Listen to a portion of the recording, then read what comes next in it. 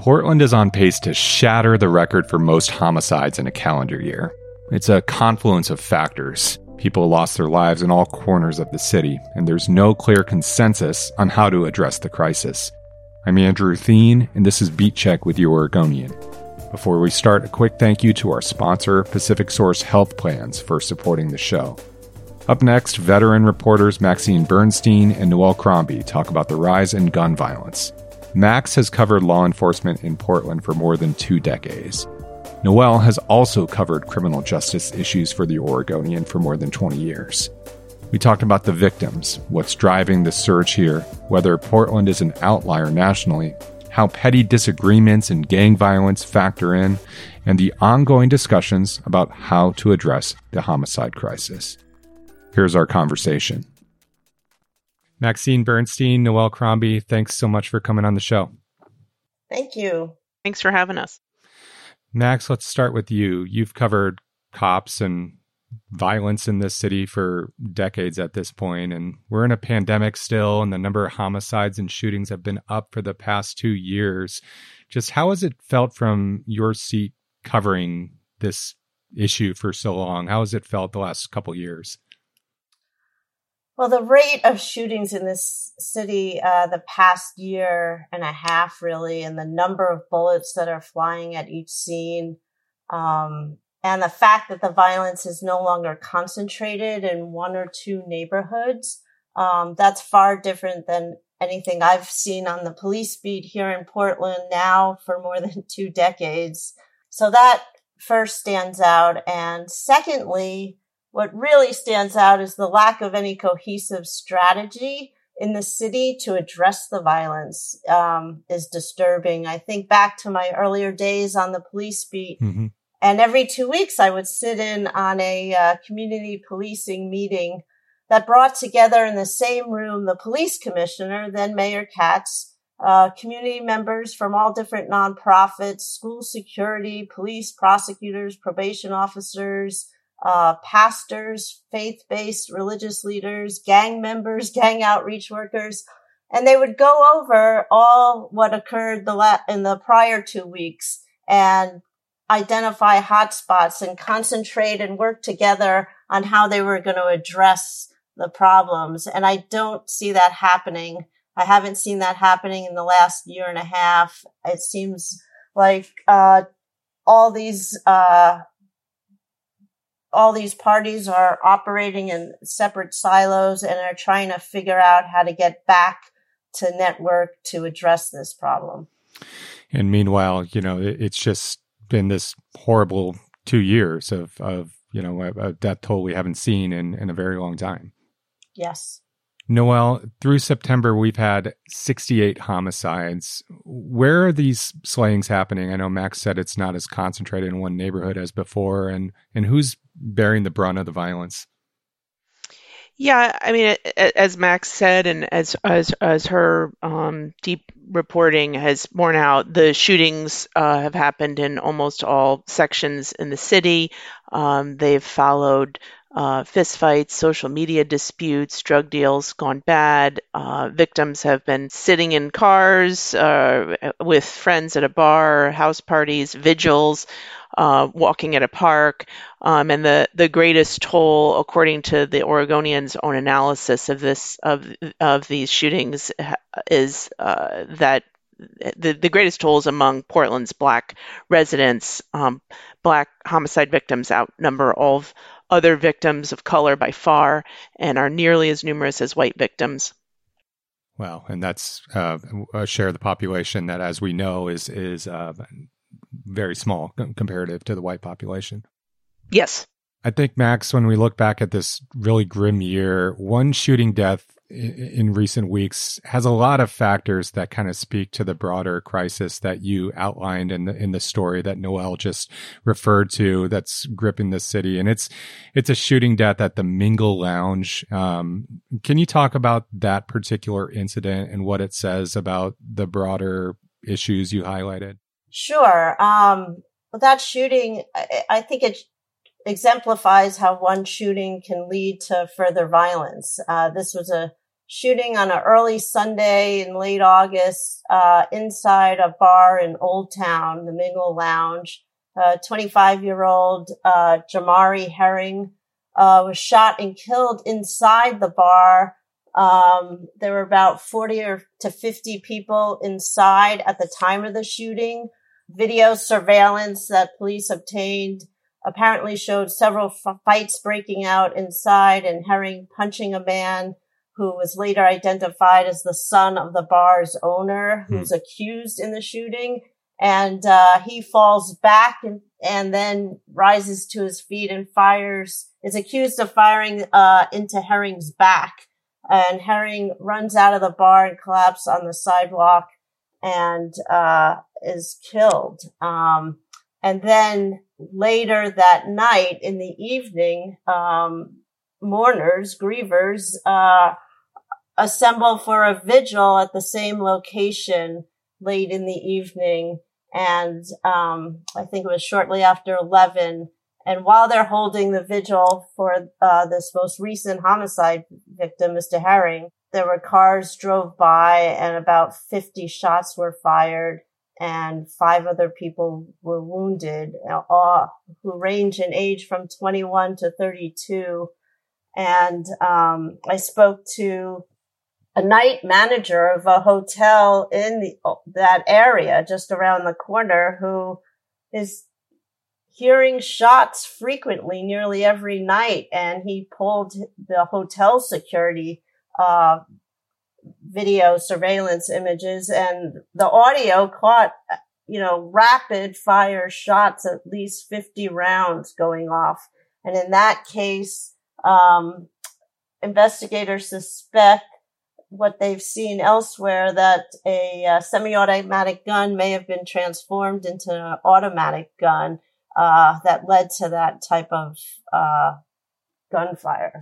Yeah, so you've got an incident that's brazen in nature inside a nightclub, right down in Old Town, in the heart of the city, and you've got a retribution style shooting, right after. I mean, is that something that has been commonplace in Portland in previous years? Because I don't recall incidents like that happening very often.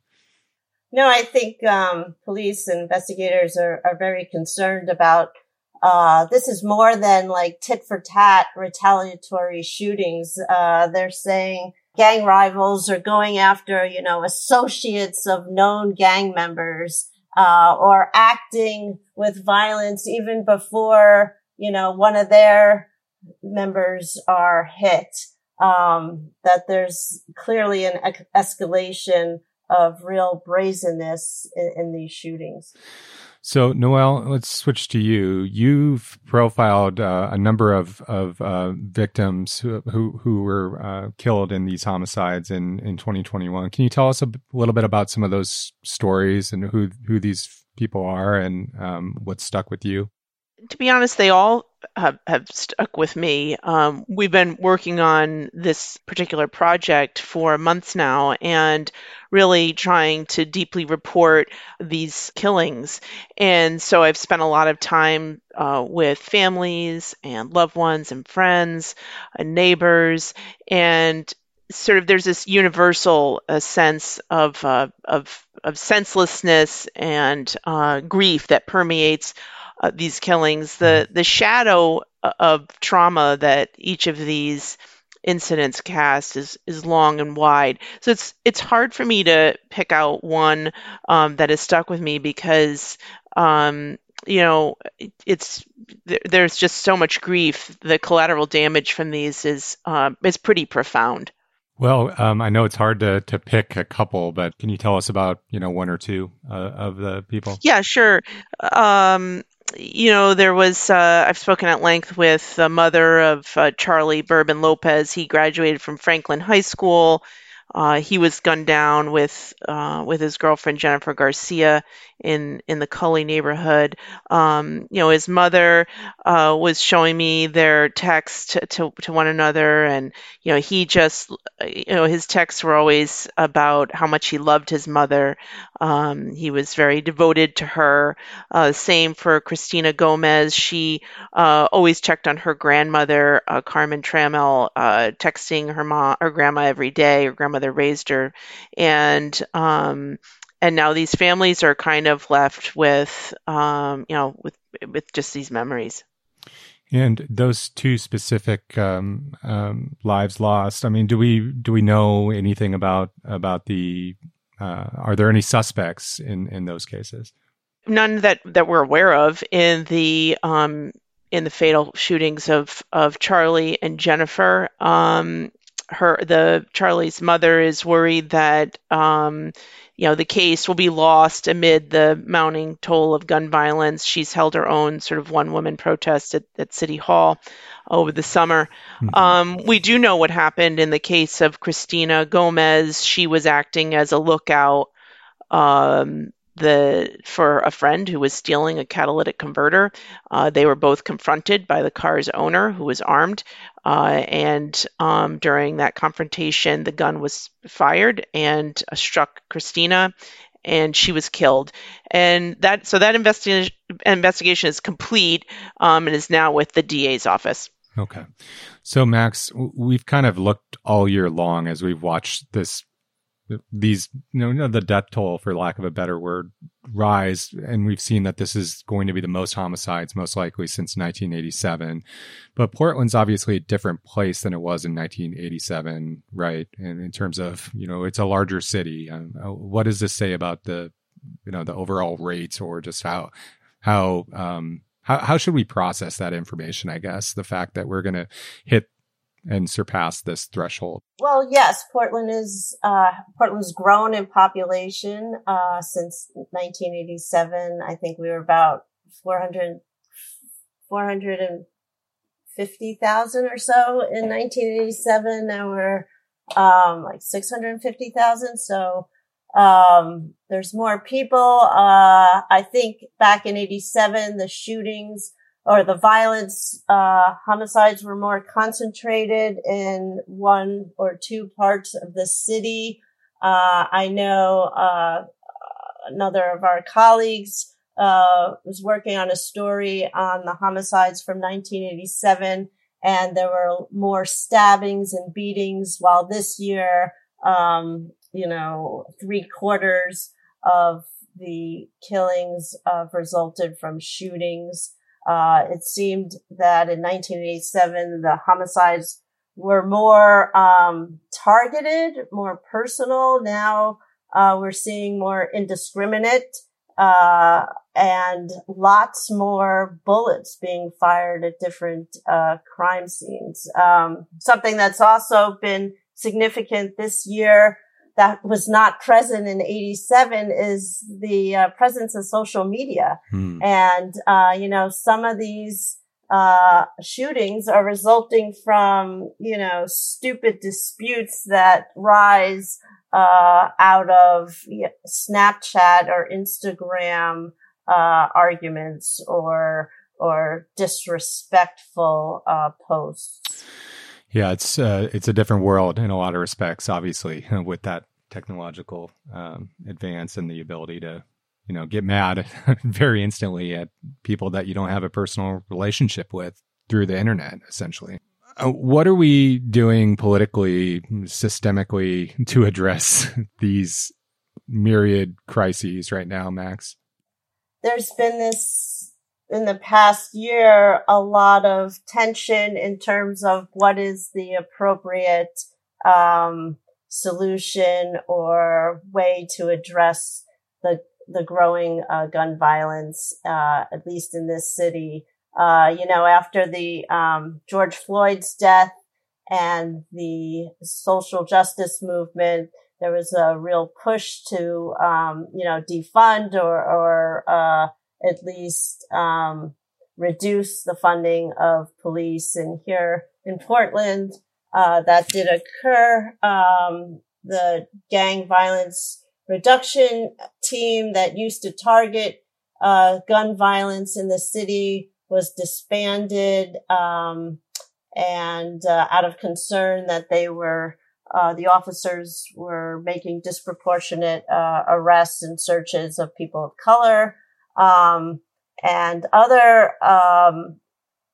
police divisions, such as the traffic division, school police units, were also eliminated as a result of budget reductions. So that has also led to experienced officers in the police bureau are retiring at a much faster rate. They're leaving before they reach retirement age. So many of the officers who really spent time getting to know some of the players on the street and building relationships are no longer there or are struggling to respond to shootings. So the city council here did provide more funding for community-based social nonprofit groups, and that money has been slow in its to roll out to these different nonprofit groups. Now, Mingus Mapps, city commissioner, who did not support funding a focused intervention team, which would be a replacement for the gun violence reduction team, but with greater community oversight, is now calling for more resources for police. The police bureau, said we really need to have a targeted team of officers to address shootings in a proactive way, to be on the street, to have a uniform presence. But they haven't been able to find officers willing to fill the team. So it's a quagmire right now. Indeed. Well, let's take a quick break and we'll come back and talk more with Maxine Bernstein and Noelle Crombie.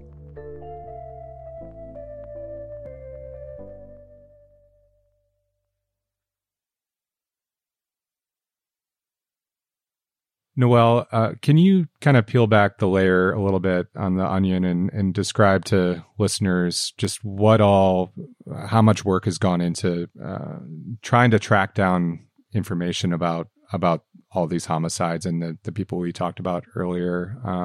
Because it's a lot of work, and I know you've been involved in a lot of projects through the years, but can you describe just what it took to do this? Yeah, I think at some point earlier this year, editors and the people who are covering crime and justice issues in the state, we saw that this was something that required our focused attention. It was a priority. And so there was a team of, I think it's 9 reporters who were tasked with really diving deeply into dozens of homicides in the city and using that to sort of see if we could identify trends and analyzing each of these instances to see if we could figure out some broader meaning to what we were seeing. And I think it's important to note in many of these cases, we are reporting what happened, honestly, for the first time. Police put out very bare bones press releases that often just include the block where someone was killed and the name of the victim, but sometimes that name doesn't come out for some time, and often it's hard for us to go back and piece that together. So this really represented us going back, figuring out what happened in each of these cases. Max and I and our colleagues, we went out into these neighborhoods where these shootings took place, talked with residents, tracked down victims' family members, reviewed court records, really, went deep into some court records and to figure out, some of the backgrounds and histories of victims, and also perpetrators to really learn what happened in each of these cases. It represents a really extraordinary amount of resources and energy, and it's kind of a signal of how seriously we took this issue and our efforts to really identify what was going on for readers. Can you point to any other big takeaways from all that work that we haven't talked about so far? I think for each of these, it's so they're so different. I think they do reflect, though. We saw domestic violence victims are among the death toll here, and we know that is an issue that has been exacerbated by the pandemic. We know that in pockets of the city, there's been conflict over homeless encampments and neighborhoods where these encampments have sort of proliferated. And one of the cases I reported on was a man who was killed along the Springwater on the edge of the border of Clackamas County, Multnomah County, and I spent a lot of time in the neighborhood talking to residents, and they were sort of not surprised that things had reached this level. And I think that story was a way of us really looking more closely at some of the sort of the impact on neighborhoods when these killings happen. The other thing that has stood out this year is the number of killings that have resulted in multiple victims.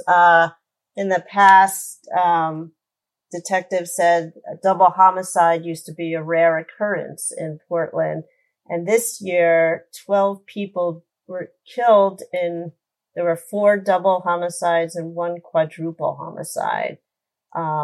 And I remember the quadruple homicide was on a quiet street in Southeast Portland in a single residence. And, it was shocking to those living in that neighborhood. And that was over, a drug deal, marijuana deal gone bad, with 4 men killed. Yeah, it's just horrifying. I recall that one. That one definitely, not something that we frequently see here in Portland. Your story that came out last Wednesday, by the time people hear this, had really a lot of context from some longtime leaders in the Black community. As we mentioned earlier in this conversation, Black people in Portland have borne the brunt of this, overrepresented as they are in so many metrics in our area in terms of incarceration rates, overrepresented. Both you and Noelle have reported on that for years. But I mean, what are people saying about this situation? And can you talk about some of the people you talked to? Sure. So I attended a number of what have been called Unity in the Community events that have been in different parks and neighborhoods in the city throughout the past year. And Tony Hobson, a number of Black community leaders addressed crowds at these events. And Tony Hobson, he's the longtime director of the largest Black-led nonprofit in Oregon, Self-Enhancement. Mm-hmm. He urged that the city can't let this year's gun violence become the norm. That the city, the community, residents, fellow, Black neighbors must all do their part to step up and intervene and stop these shootings. He called for, more investment in social service networks, whether it's education, nonprofits to reach kids from an early age to keep them away from destructive behavior, mm-hmm. After school programs, internships, more job opportunities. Schools must find more people that reflect the community, that are more teachers of color, so students don't get pushed out of school as easily as they are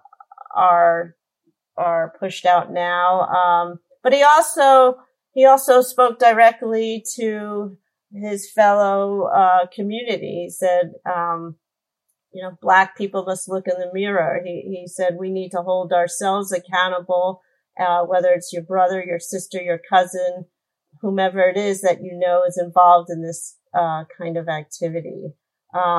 He was one of the speakers, others who've spoken out, and Lakayana Drury, he's the executive director of a nonprofit that works to bridge relations between young Black men and police.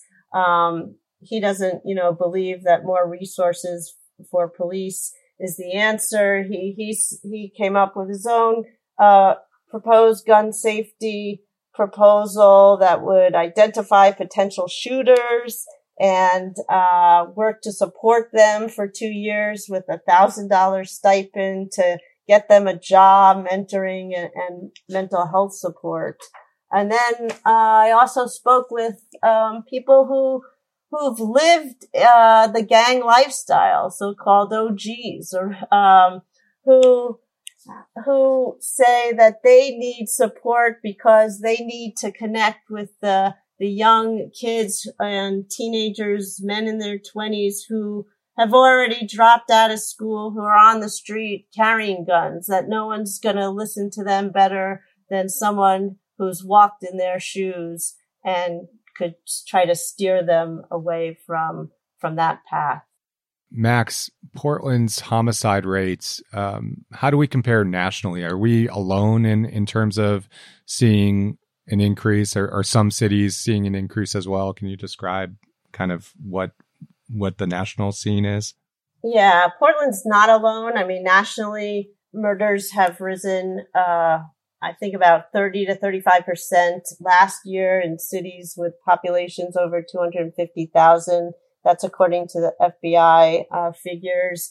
But while homicides are still up in major cities this year, the rate of increase appears to be slowing down in other big cities, but not here in Portland and some other cities like Las Vegas or Chicago or Oakland. Criminal justice experts point to a number of factors for this, that there's reduced confidence in police following the George Floyd's killing, especially among disadvantaged minority communities, as well as potential reluctance by police to do traffic stops, to do proactive policing that might draw community ire.